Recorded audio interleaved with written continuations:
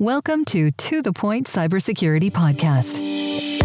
Each week, join Eric Trexler and Rachel Lyon to explore the latest in global cybersecurity news, trending topics, and industry transformation initiatives impacting governments, enterprises, and our way of life. Now, let's get to the point. Hello, everyone. Welcome to the Point Podcast. I'm Rachel Lyon, here with co-host Eric Trexler. Eric. Rachel, this is going to be a great part 2 with Jags. The stories from last week continue.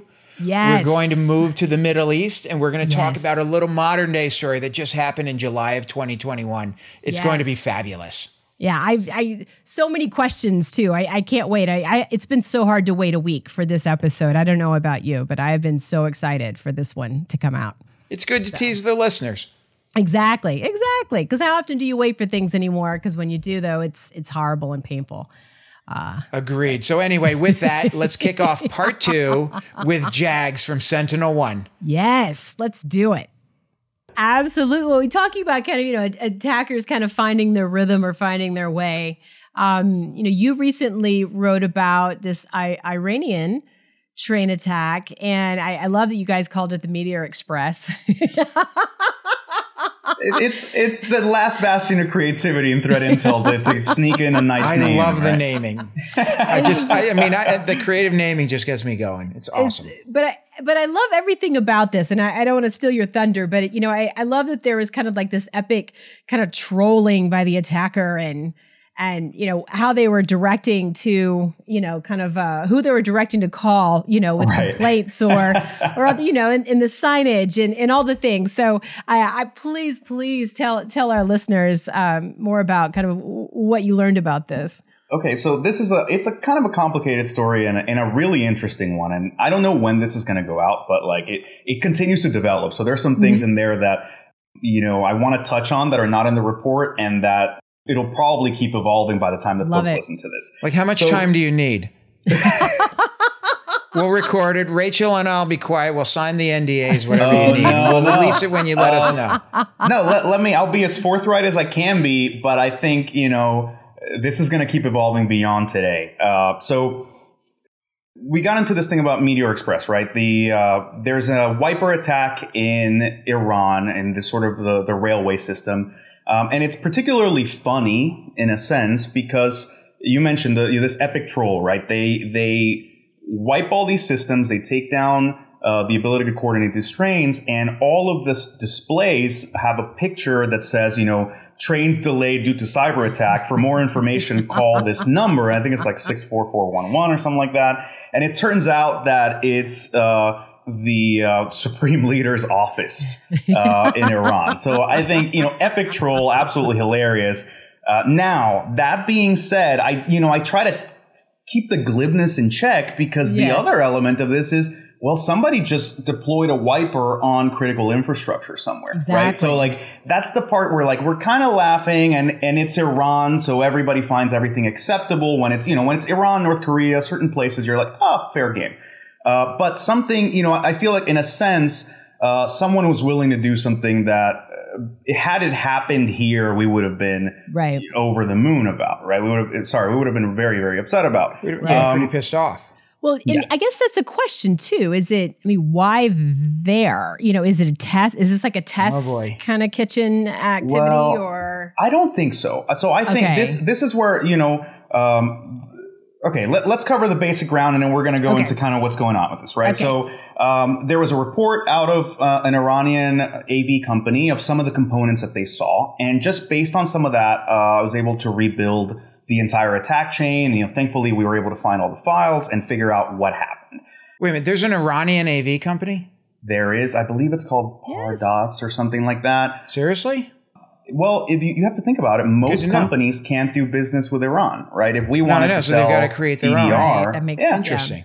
Okay. It puts them in a particularly disadvantageous position, to be honest with you. Most countries, this is AV inside ball, but most countries want to develop their own AV because nobody trusts foreigners. Right. Then they try to do it and they realize it's a monumental task, hard. and they they claw back. And who's buying Iranian AV software? I mean, there's probably Only not a huge Iran. Market either. Probably only Iran, maybe a few other Middle Eastern partners. But who thought their trains would run on time, if run at all? So, I mean, anyway. Well, let's not pick on that. No, I think that, they're getting Rachel's out. She's back to acting. Go ahead, Jags. They've gotten their teeth kicked in enough for the past few days. But, again, there's the glib side of this, there's the funny end of it, and then there's a really serious one, right? Like they're being ravaged by COVID. They have this horrible, political system that's showing all kinds of terrible abuse of folks and so on. And this story actually transcends into that. So, again, getting to the basics, right? We rebuild this toolkit. It's an interesting wiper. I sort of got to detail everything. And the wiper is called Meteor. That's why we called it Meteor Express. I think it's particularly important to, if you discover something, get to put your stake in the ground and name it artistically. So we call it Meteor Express. And it's a really interesting set of activity because, first of all, it doesn't relate to any known threat actor we had seen at the time. Mm-hmm. And also, it's oddly clunky and poorly deployed, and yet there are elements of it that are very, very well done. So to me, it's not clear cut to say, oh, this is a very advanced, sophisticated threat actor. It is not, but it's definitely not somebody that just came out of the woodwork and figured out how to use a computer yesterday. Like, there's something happening here. It was probably an Israeli college class's final project or something. Well, what's funny about that is I think a lot of, this is where we get into some of the complicated parts of threat intel, right? It's very easy for this to get politicized. It's very easy to kind of misstep. Yes. And I've written a couple of papers about this because it causes a lot of anxiety for folks. Yeah. And I don't know how many people had seen this activity before I wrote on it, but I do know of some folks that looked at it and said, oh, this is probably Israel, and they backed off. And I personally don't like that. I try to, I've worked on American stuff, I've worked on European stuff, I've worked on, Israeli stuff in the past, and I really don't like the idea of just backing away from something because you think that it's a friendly country. And in this case, I'll be honest with you, if you ask me for my gut instinct, I don't think it's that. Yeah. It's underestimating the diversity of threat actors in the Middle East to think that every semi-sophisticated attack is Israel. And to be honest with you, the quality of stuff coming out of Israel is drastically higher. Right. It is way maybe higher. It was like a middle school class's project. Well, let me ask you a question, because I saw it in the press, and I've only, as far as I'm involved, I only know what's in the press, and probably not even half of what's in the press because I'm not spending a lot of time on this. But the first thought that comes to mind is, who the hell, Rachel, decides to attack the Iranian train system? I mean, who even thinks about Iran and the trains? Well, that's my question too. I mean, that's why I wonder, was it a test kitchen kind of scenario, where you kind of like, kind of low hanging fruit to go after. It seems like an oddball target, right? It absolutely is. Yeah. An oddball target. But that's where, so I put out my research, and then Checkpoint came out, and I believe it's Itai Cohen and a couple of other folks over at Checkpoint picked up on it and wrote, their own follow-up, and they found something interesting. Based on this Meteor Express stuff, they are able to find earlier versions of that wiper that are called Stardust and Comet by the attacker. Mm-hmm. And okay, let's try to follow along here because it gets complicated, right? I'm doing my best. Rachel's an actress, I'm a podcaster, but we'll do okay. I just wish we had a whiteboard, right? And because I think the timeline's really important. So Checkpoint finds these, and they realize that in the code, there's a reference to a group called Indra. And Indra is a quote-unquote hacktivism group that's interested in attacking Syria, and they claim a couple of Syrian hacks. They're really interesting targets. It's like a company that does money exchange services that they accuse of laundering money for the Quds Force, and a private airway company that's doing private jets for Soleimani and other folks in Iran, and so very, very interesting, very well chosen targets. And then I like to point this out because if you ask me, and this is where kind of Checkpoint and I stand in direct opposition, they think it's hacktivism. I do not.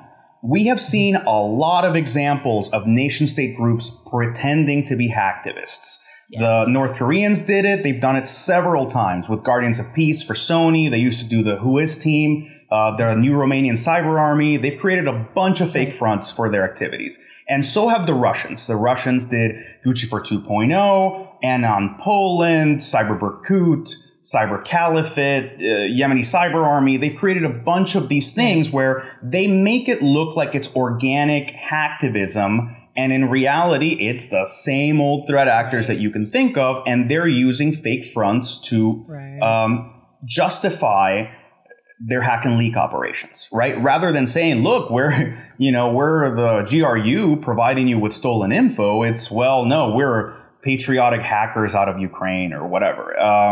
So maybe I'm overly primed to look at it this way, but to me, this has all the markings of a fake hacktivism front. And the reason I said, this is this is a story that continues to develop and will probably develop further beyond when this podcast is revealed or released. It's because what Checkpoint finds, to me, is a specific time-delimited campaign. You see a couple of attacks in Syria with this toolkit under the banner of Indra. In November 2020, Indra goes dark. They stop posting on Twitter, they stop posting on Facebook, and they stop using Stardust and Comet the way that they were coded. Instead, we see Meteor being coded with no reference to Indra in January of 2021 and deployed in July of 2021, along with a couple of other mysterious hacks in Iran that we haven't been able to investigate, the latest of which is Evin Prison. And I don't know if you guys got to see the news out of this. It is really interesting and kind of terrifying, right? So a hacktivist group, quote unquote, hacks Evin Prison, which is believed to be one of the darkest places on earth. It's basically where, the Iranians take political prisoners and whatnot.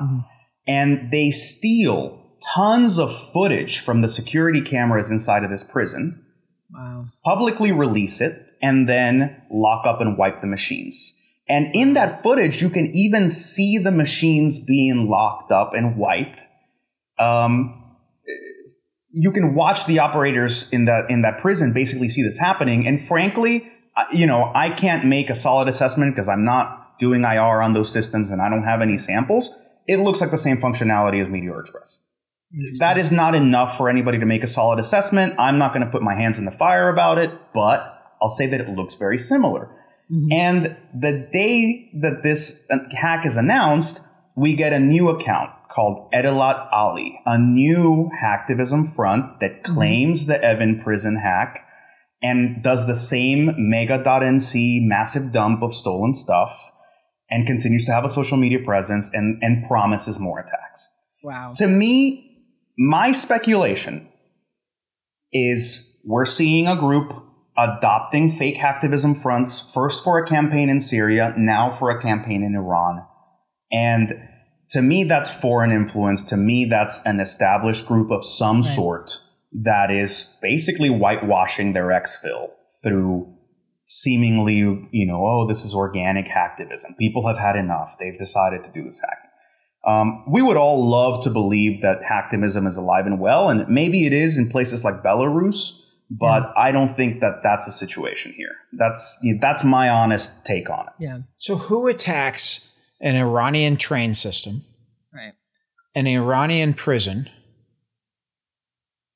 Well, I'm trying to put that together, like motivation, what's the motivation? Disruption? Let's put it this way.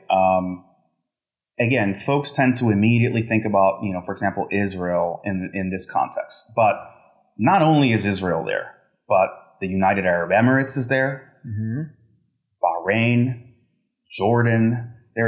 Lebanon has been shown to have their own cyber espionage capabilities. There are quite a few well-resourced groups. And in particular, we've been seeing a lot come out about the Emirati cyber program between, stuff with dark matter and, everything that happened post Cyberpoint contract and the amazing stories that Chris Bing put out on Reuters about karma and how, former NSA contractors had basically been helping them build capabilities in the Emirates. I mean, I'm not pointing at them in particular, but I'm saying we're oversimplifying the Middle East if we think that it's really one attacker and one victim in either direction. I mean, the Iranians have been pissing plenty of people off with their own wiper attacks for years now, including the Saudis. Yeah, but who do you hurt if you hack the prison and the train system? Well, I think in a sense, in a sense, what you are doing is chipping away at the legitimacy of that government. It's not that you are really going to disable them. It's that you're essentially showing this general uncoordinated weakness that comes along with being unable to stand up to some ephemeral force. Worse yet, when you can claim that it's locals, right? The idea that your own people are against what you're doing is part of the propaganda force that comes along with a hacktivist group. So then if you take the train system, which a lot of people use, right? I'm assuming the administration, the people running the company have private cars and planes and helicopters and things, but the people are on the train system. They use 64411, the phone number, I guess, for I think that was the Supreme Leader's office.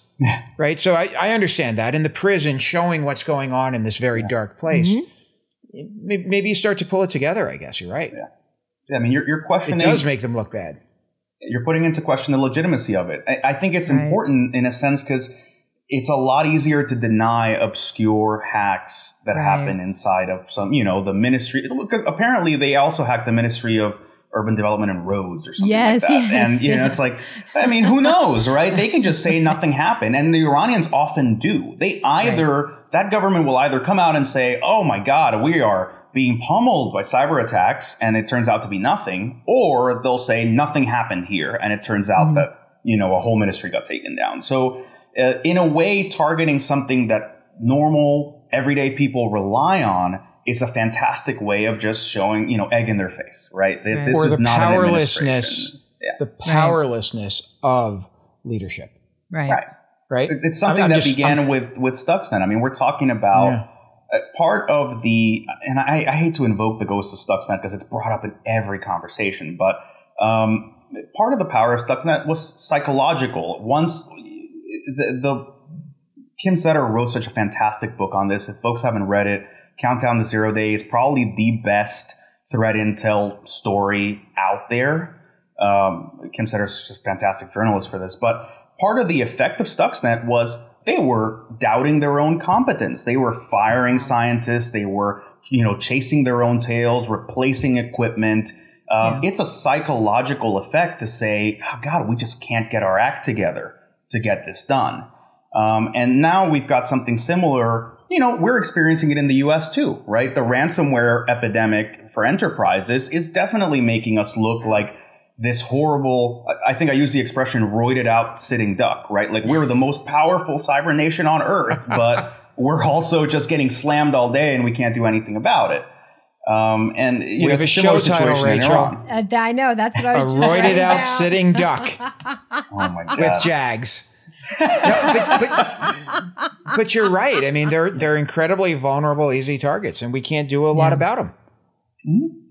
It's a sad situation to have what is arguably the most power in cyberspace, and to have your hands the most tied out of anybody else. Right? The U.S. We're probably the most vulnerable too. Yeah, that all comes down to dependency. It comes down to dependence on technology, right? Like it's such an enabler. It's such a source of our power, and we have the largest corporations economically, the largest corporations on the planet. They're all technology companies, right? And that shows, the great promise of America is largely built on the tech sector right now. So if you can chip away at our ability to depend on that, right?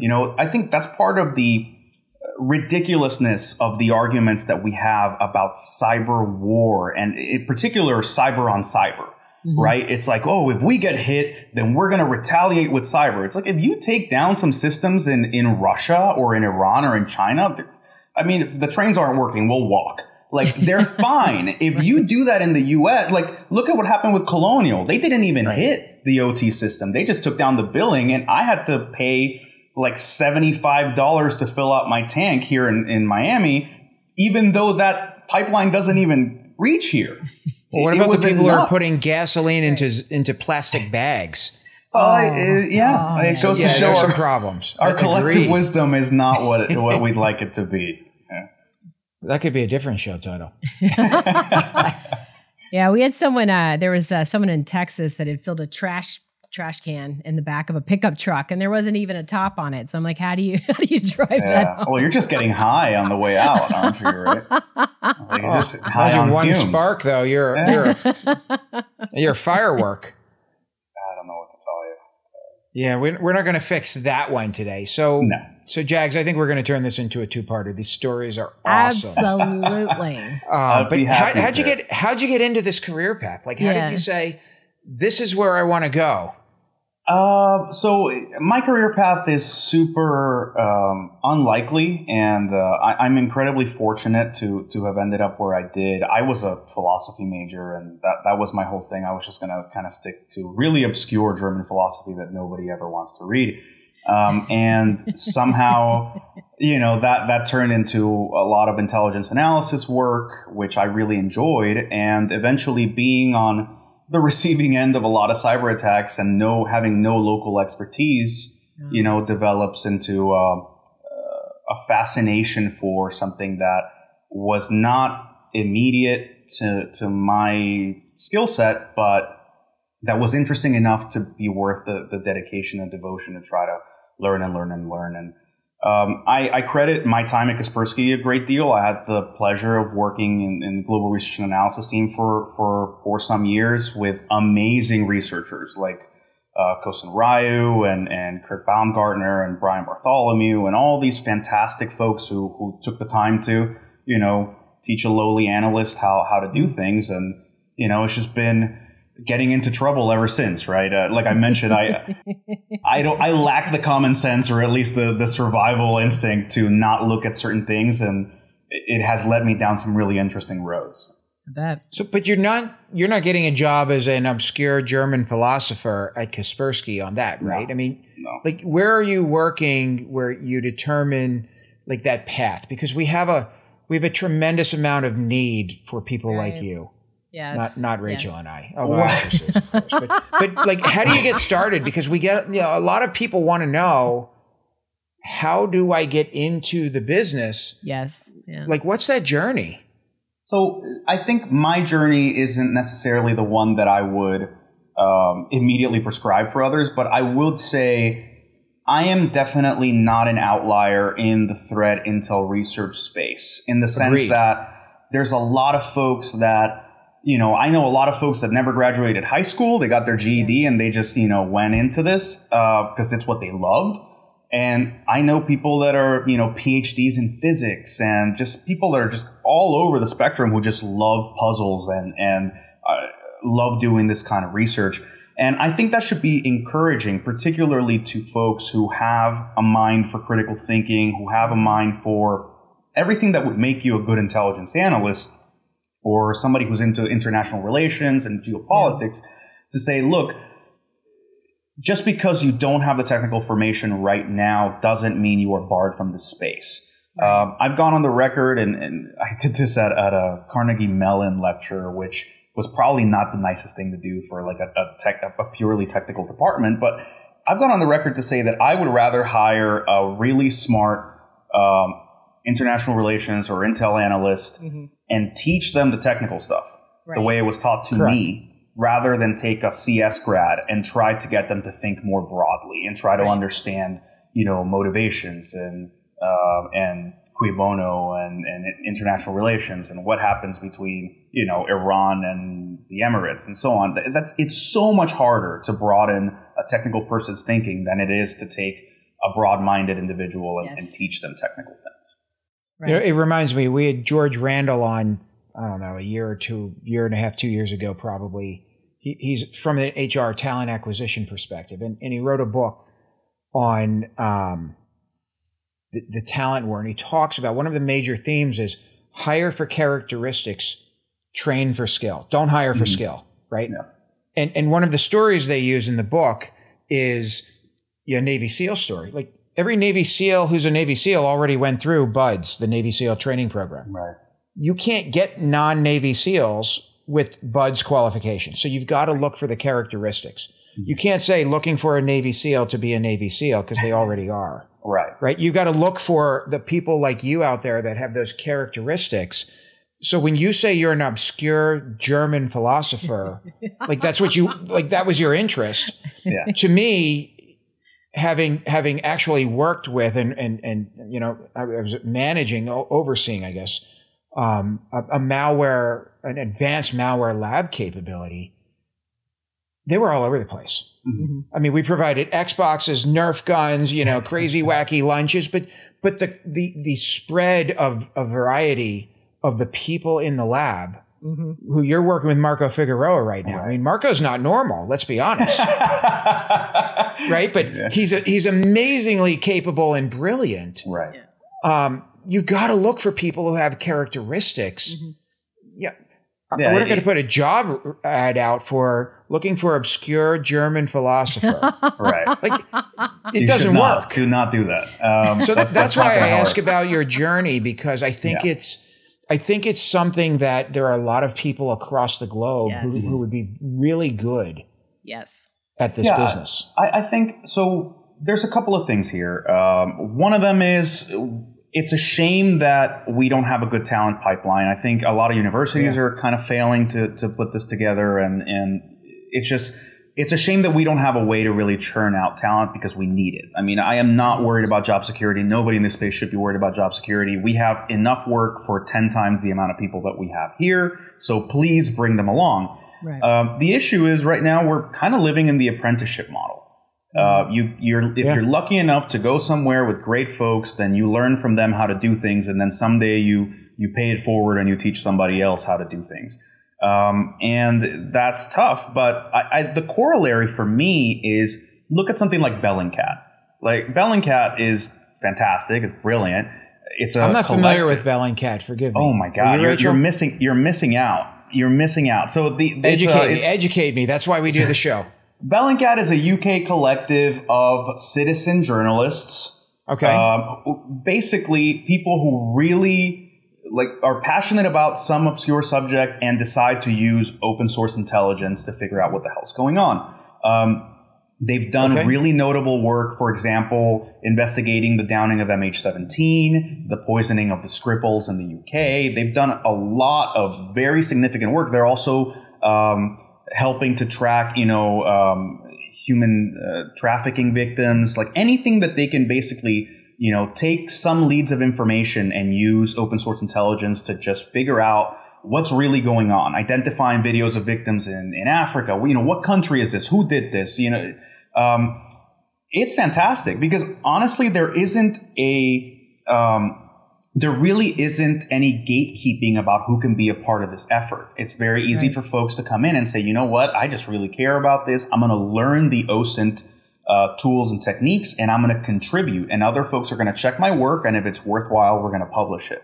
And I think there should be a similar mentality when it comes to threat intel and InfoSec, which is to say, look, start your blog, start your journey, tell us what you're working on, show us what you're learning, and I think, you're not going to put out a job requirement for someone who's into obscure German philosophy, but I think it's much easier to extend the hand to somebody who has a blog, and you're like, wow, they don't know everything, but this person, they're a student or whatever, or they're just a random individual who really cares about this. Like, they're onto something. Well, let's help them.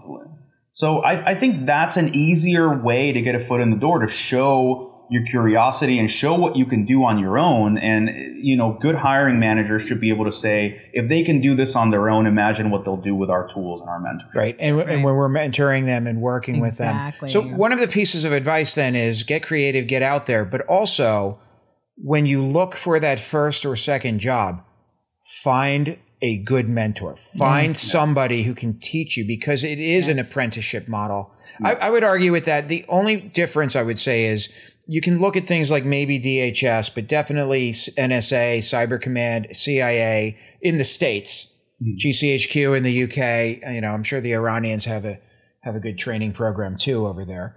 And the offensive work does, in my experience anyway, it does make good defensive people. Like that's probably the most structured training program. You're not going to go to a college necessarily and figure this stuff out overnight. But if you're doing the offensive stuff, you get to think like the adversary and then can defend somewhat against them. Yeah, I think that's an interesting argument for folks to consider going the government route. I mean, obviously, great to be able to serve your country. And to be honest, even though you're going to be underpaid, you are going to get opportunities to do things you're never going to be able to do anywhere else, right? Like I can't hire you and say, hey, go pop those command and control servers and let me know what you find. So there's definitely something to be said for that. I think from the industry, we can, I think we have to admit that, for example, Unit 8200 has figured out how to churn out amazing talent. They are onto something. Israel, that the rest Rachel. I mean, the rest of us are not onto. I mean, they just churn out a massive amount of great people. We should probably ask them how to set up a talent pipeline. Well, and look at the flourishing cybersecurity industry in Israel. I believe, much due in part to the work that's done over there. Mm-hmm. Yeah, so I mean, there's something to be said for there is a way to do this. I think we're being, maybe we're being failed by the rigidity of the academic space not to set up better programs for it.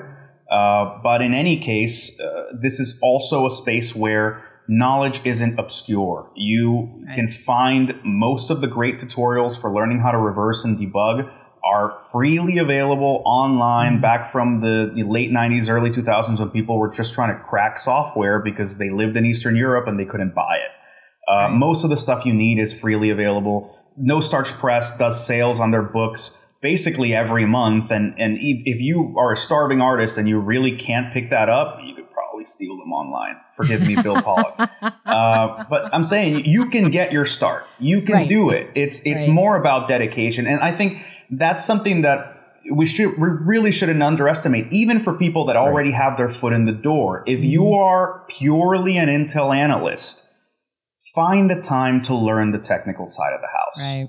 The more that you need to depend on other people for your technical end, the more you're missing parts of the picture. Right. So, not to Great preach advice. against work-life balance 100%. Or whatever, but if this is your passion, there's a lot of room to grow. Absolutely. Great advice. And even reach out to famous published researchers. I'm betting 9 times out of 10, they're going to, if somebody reaches out and says, hey, I have a question about the industry. Yeah. I'm betting people answer. Yeah, absolutely. I mean, there's a reason why, DMs are open for a lot of folks, and Twitter has given everyone a voice, for better or worse. And you can reach out to amazing individuals, and half the time they'll answer. So might as well try. Wow. Fascinating, Rachel, huh? I know. What a way to end the week. Stunned silence. Bet you didn't have this on the set with all my children. No, it was quite different. We've given her such a hard time about her. Oh my God, I love it. Are you kidding, Jags? I am so impressed.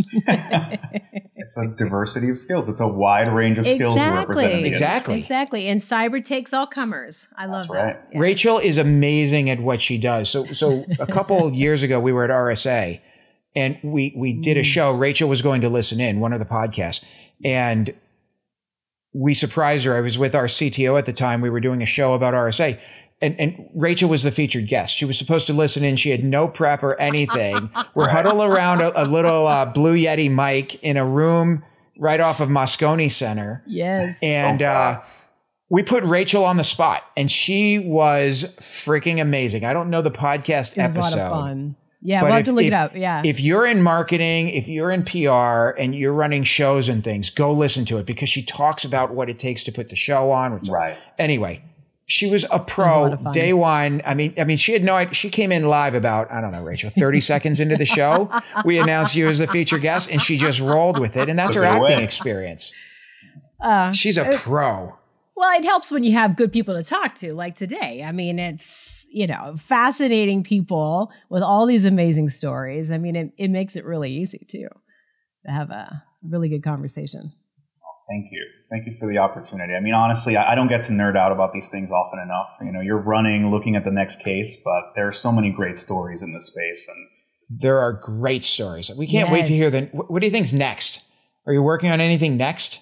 Oh, all kinds of things. So, I mean, we try to, there is a bit of a competitive streak, and we all kind of try to impress each other and come out with new things. So I'm actually... Throw the challenge out there now. Lay the gauntlet down for everybody in the business. So I'm working on some special techniques to analyze Go malware.